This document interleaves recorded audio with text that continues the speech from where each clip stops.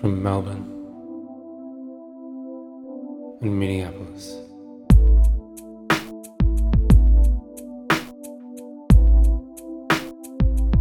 This is for Christ's sake.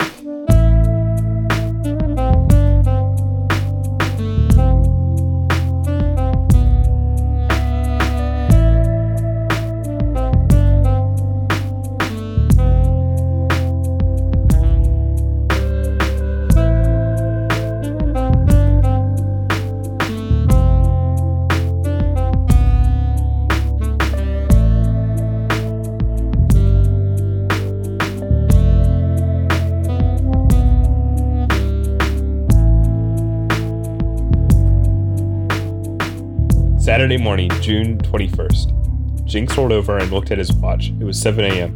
He had still got another hour of sleep if he wanted it, but he wasn't sleepy. Nor, he reflected, was he tired. His excitement was fresh, not any hint of nervous tension. That was good. He climbed out of bed and went over to the timers, a pair of small aluminum boxes, each the size of a paperback book. He picked one up and slid back the cover, exposing the workings. 2 dials and backs of button-shaped mercury batteries. One dial was a miniature galvanometer, which recorded the battery charge. The other was the face of an Omega wristwatch chronometer, extremely accurate, which provided the clockwork mechanism for the timers. Hello, and welcome to the show. My name is Hunter, and I am joined, as I believe I am contractually obligated to be joined by twice a week, by my dearest co-host, Mr. Hugh. And this is, for Christ's sake, the show where we recap the oeuvre of Monsieur Michael Crichton, chapter by chapter, book by book. Today we are tackling yet another chapter of Michael's, if I can be so presumptive and call him that, first published novel under the nom de guerre, Jean Lange, and the novel is called Odds On. And if our last chapter was perhaps the least substantial yet most pornographic chapter we've covered so far, this chapter is the least substantial and the least pornographic one we've covered so far. So each one's got something going for it. But shall we recap a little bit and get to the point where we left our characters last time? Okay, so nothing of substance happened in the last chapter, as you've already alluded to, except for the revelation that the police presence that has suddenly inveigled itself upon this hotel is due not to some actual police operation, but to the wedding of the daughter of a police commissioner. Yes.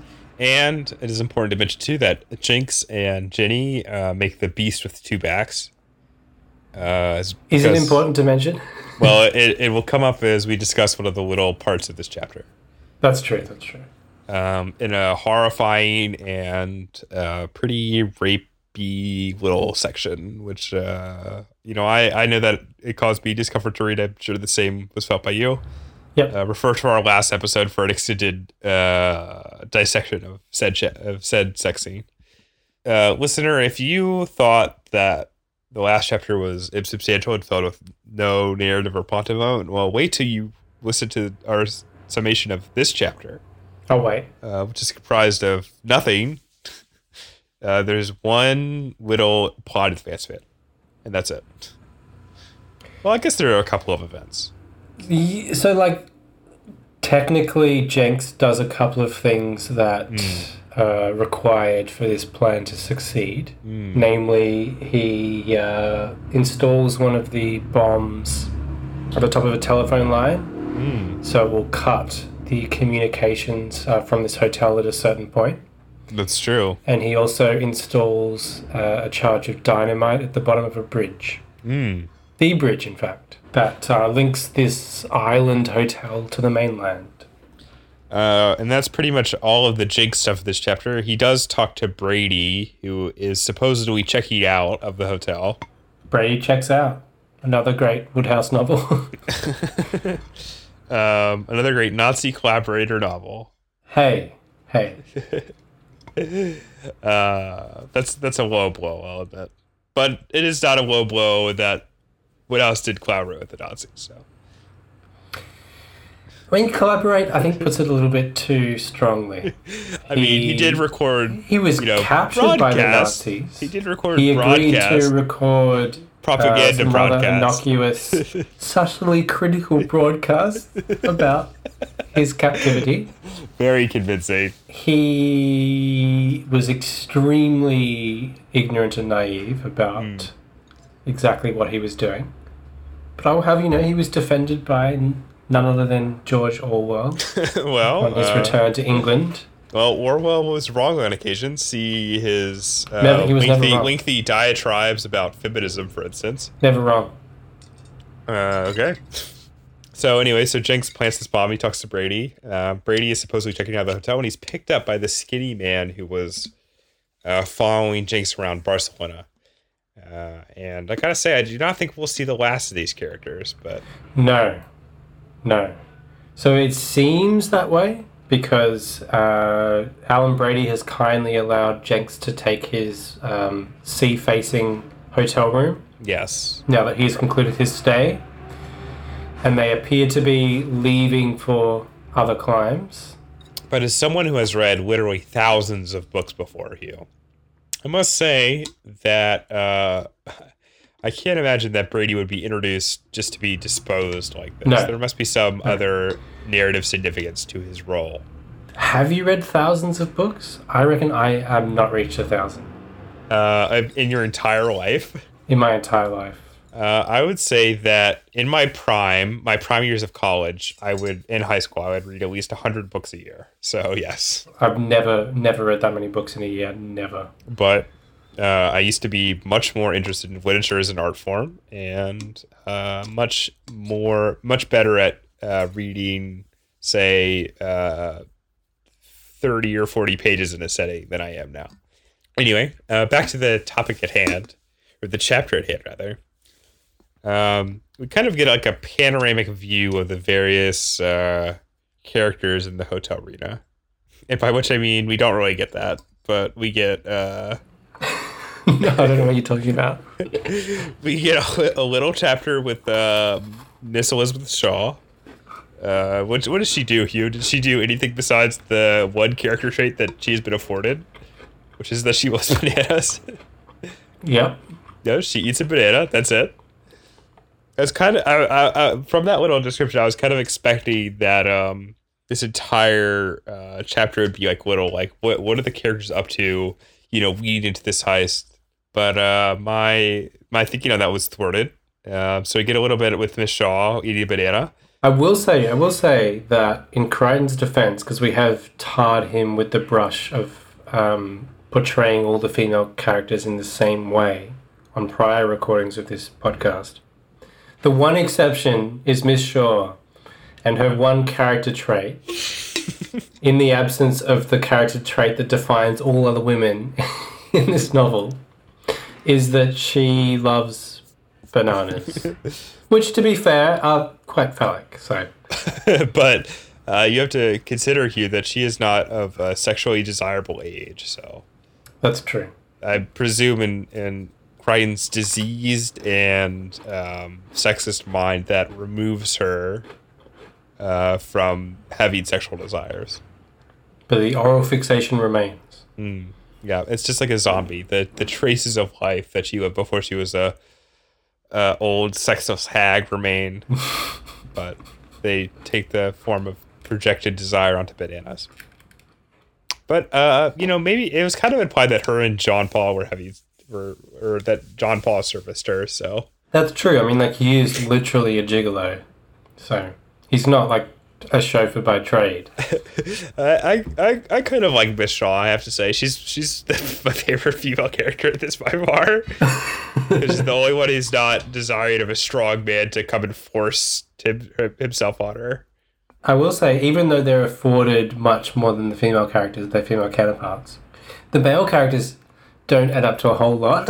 Yeah, but that's because they're just... I mean, this is a stock novel for the most part. Jenks is the brains, Miguel is the brawn, and Brian is somewhere in between. Yeah. But just to push back on you a little bit, it's true that they're not dimensionalized in any way, but none of the characters are. And it's more about who has agency in the sexual things. Yeah, that's what I mean. Like the power imbalance is in favor of the men, obviously. Yeah. And that's the perspective of the whole novel. But, like, there are no real characters anywhere to be found. That's true. But that itself might not be a problem if the novel was critical at all of the sexual relations it is, but it does seem invested in this male fantasy of having submissive sluts at your beck and call. Yes. So you know what it actually feels like? It feels like a fantasia that you could enter with the help of artificial intelligence, like the characters do in Westworld. It does. I would agree with that. It does feel like sort of like a stock like narrative that Crichton has inserted himself in the character. I think that he identifies with Jinx quite closely, just based on the fact that he's the one who's closest to like the weird technology in this, you know? Yeah. Because I feel like it's the most Crichton-esque touch of this entire novel. The funny thing about this novel is that it does have the hallmarks that Crichton will carry with him throughout his career, which is the use of emerging technologies in these kind of thriller scenarios. Which is a superficial engagement, let's say. It is, but it's kind of like an odd integration in this particular novel. It doesn't really quite fit the whole sort of James Bond luxury, exotic locale vibe. No. It seems like an odd and ill-fitting accompaniment that like crops up at random junctures to remind us that there's this futuristic nonsense going on, but yeah, it doesn't really suit the fantasy. That's true. And like, especially like Jenks is like the really smart one, but nonetheless he's also this like brute, disgusting like brute. Yeah. But that's why he's the figure of fantasy, you know. Because there was a portion of this novel where they were talking about the fact that what's his deal? He doesn't seem to be as readily interested in women as the other characters. That's just because he hadn't finished his treatment of Jenny. He couldn't abuse Jenny into, desiring only him. He plays the long game, yeah.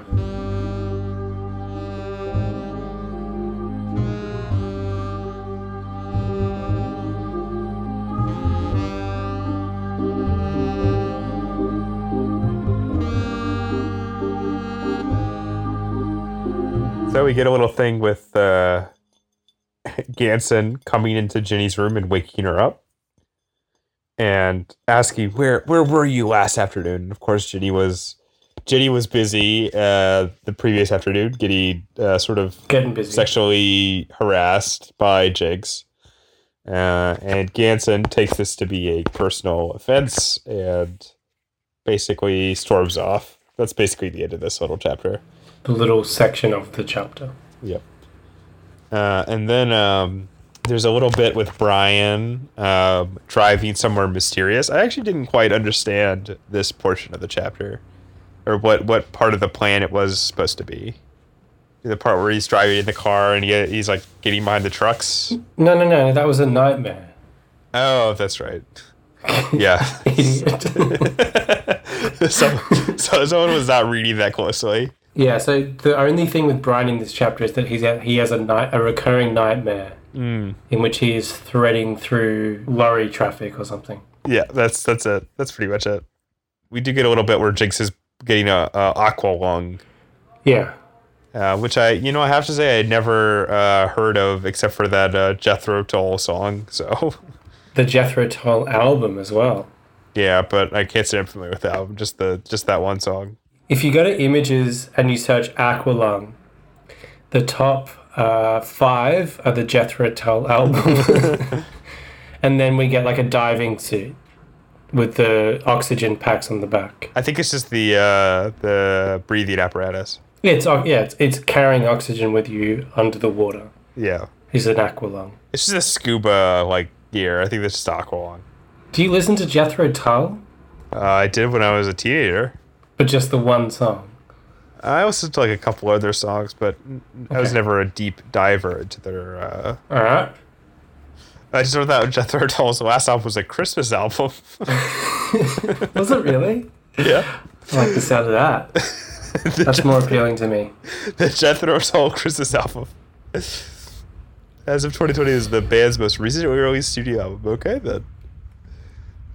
They also released a... I can't believe this. This is the funniest album title I've seen in my entire life. Are you ready for this? Yeah. Okay, they had an album called j-toll.com. That was their 20th album. That's so funny. So they were a prog act ostensibly, but they kind of had an English folk connection, right? Yeah. And I just find it odd because I've just confused it in my head that they released an album called Thick as a Brick, 1972. That's the one I'm probably most familiar with, just via my brother. And I kind of sometimes confuse that with the album by the Fairport Convention called Unhalf Bricking. Just wondering what's the deal with English folk and bricks. I don't know. Probably cocaine. Probably. Anyway, as given by our numerous detours. It's a Jethro Tull. This is not a chapter that warrants much discussion, I don't think. Because there's nothing to this chapter, I'm just going to spend a beat chewing on my banana cream biscuits. Let's hear it. Okay, that's enough. So should we deal with the last little bit of the chapter, which is a little Peter Ganson... I like this bit. This is a good fantasy sequence. I think I read a lot of the last chapter, so I'll leave you to read some of this one. He's riding men proud. Come on, let's hear it right about now. For crying out loud. Well, let me. I'll set it up real quick, which is that. As we said earlier, Ginny sort of rebukes Ganson and tells him that she fucked Jinx, basically, and then Ganson's like, I don't want to have sex with you anymore, hot girl. He gives Jenny an ultimatum. Yes. And he's probably hoping that she will not take the bait and that she will say, no, don't be silly, we'll work things out. But she's like, yeah, fine. yeah. And in fact, she laughs him out of the hallway. So just to complete the image of Peter Ganson as a total cuck, we get this little. He's really. We've used the terminology cuck, and it is related to incel culture, but he's really an incel in this novel. Yes, he is. That's true. Because he thinks that it is his right to lay claim to Jenny. It's true. And that he deserves something in return for having stuck around with her so long up to this point. Are they engaged? I don't know what they are. There are references to them being engaged. But it definitely feels like it's his. He feels it's his right to lay claim to her body. Yep. But and Jenny would be happy to give him proprietary rights to her body if only he would be a man and take her like she wants. In fact, she clearly spells it out to him and says that he is not a man. Anyway, Peter leaves that exchange. He goes down to the lobby and he sees his nemesis, Jenks. He spies him, and then he starts talking to himself like a true incel creep. Yeah. And he fails to see what Jenny sees in Jenks. He considers him the ugliest man in the hotel. And also considers her sleeping with him as a direct insult against Peter, as opposed to anything that Jenny may even see in Jenks, right? Peter is trying to console himself like any good incel would. And he's resentfully eyeing off Jenks as Jenks goes about his business in the hotel, going to the buffet table to secure some hors d'oeuvres, perhaps. And Peter observes, and I quote, "He moved like a jock," Peter thought, "a hulking, insensitive chunk of meat." And he has a reminiscence about the jocks that he has encountered before. Or, as we would say these days, the chads. Yes. Yeah. And he comes up with his own theory about women. It was hero worship, that's all. A quirk of the culture that made brutes more attractive. The more beat up, the more cuts on their faces and cleat marks on their shins, the better the girls liked them. It was unnatural. The other bit I wanted to quote Please. is the bit where Peter remembers having an encounter with Cynthia, which we covered in a previous chapter. After Miguel unloads Peter on Cynthia, rather cruelly, we thought at the time. Oh, you mean this extremely racist bit? And then Cynthia proceeds to just fall immediately to sleep in Peter's company. Mm-hmm. Well, we revisit that scene because Peter reminisces about it, and we get some more detail. I love the fact that this is the racist bit as well. Mm-hmm. Yeah. Because he uses a racist slur against Miguel. Yeah. Sort of specifically that's directed often towards Mexican American people. Yes. Which we will not repeat here, but it is awful to say the least. But in the midst of the racism, he also lets us know what he was discussing with Cynthia at the moment that she fell asleep. Please. He was explaining the thesis he planned to write on mysticism in George Eliot. That was an interesting detail. I feel like that's a little bit of so I think this is him sort of vintage, because Crichton was a literature student at Harvard before he was a medical student. Yes, in fact, he had a famous encounter with one of his teachers at that school. Yeah. Where he was convinced that he was being undergraded and that the teacher had something against him, and that was why he was ranking him so low. So he submitted a thesis that was in fact plagiarized word for word from an essay written by George Orwell, the aforementioned George Orwell. Yeah. And he was given a C- or something, or a B-. And he reasoned, well, if George Orwell is not good enough for my teacher, then I'm clearly in the right. I'm vindicated. Therefore, I can go on and have a successful literary career. Which he did, of course. And where is that fucking lecturer? Well, I think evidence of Crichton's literary ability is, been strewn across this podcast, so I don't know if we need to discuss it further. But I think if I could do a little bit of psychoanalysis on Michael Crichton here. Please. I think this is a projection. I think Jinx is the person that he would like to be, or maybe is at this point. I think that Crichton at this point in his life, and again, the med school years, is this before he became a doctor. He wrote this when he was in college to pay the bills. That's the quote that's been thrown around about this, right? Mm-hmm. I think that Jinx is who he would like to be, and maybe who he would become, with his 5 lives and everything. Mm-hmm. And Ganston is a projection of the failed literature student that he was. And that basically this entire novel is a bizarre, expunging of the cuck elements of Crichton's own life and character. Just a little armchair psychology on my behalf.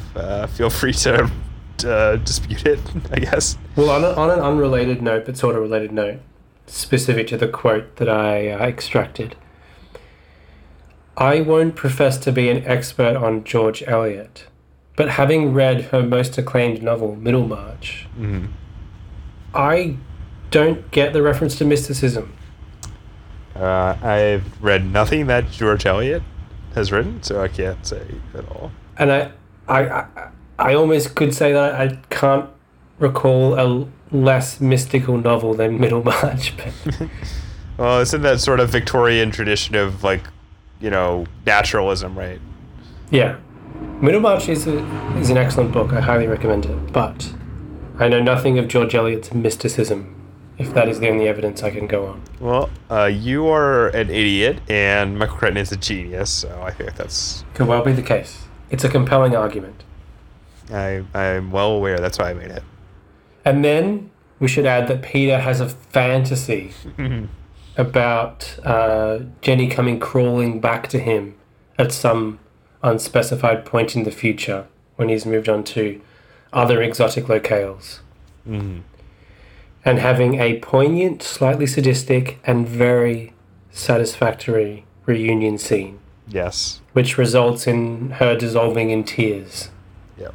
So, Jenny has effectively been reduced in these 2 chapters. I mean, not like she was ever anything beyond this, but just this object to be passed around between these 2 men is like a symbol of power, pretty much. So, troubling things, to be sure. But I think it is completely insane that this is how Crichton chooses to end his first chapter of the heist, which the entire novel has been building to up to this point. That is where Well, this is only the morning. That's true. But that's the introduction to the heist, is we get this bizarre sequence where basically Ganson fantasizes about emotionally dominating his woman, his property. Jenks style. Yeah. Yeah, I guess that's about it, right? That's it. And I will see you, the audience, next time on For Christ's Sake.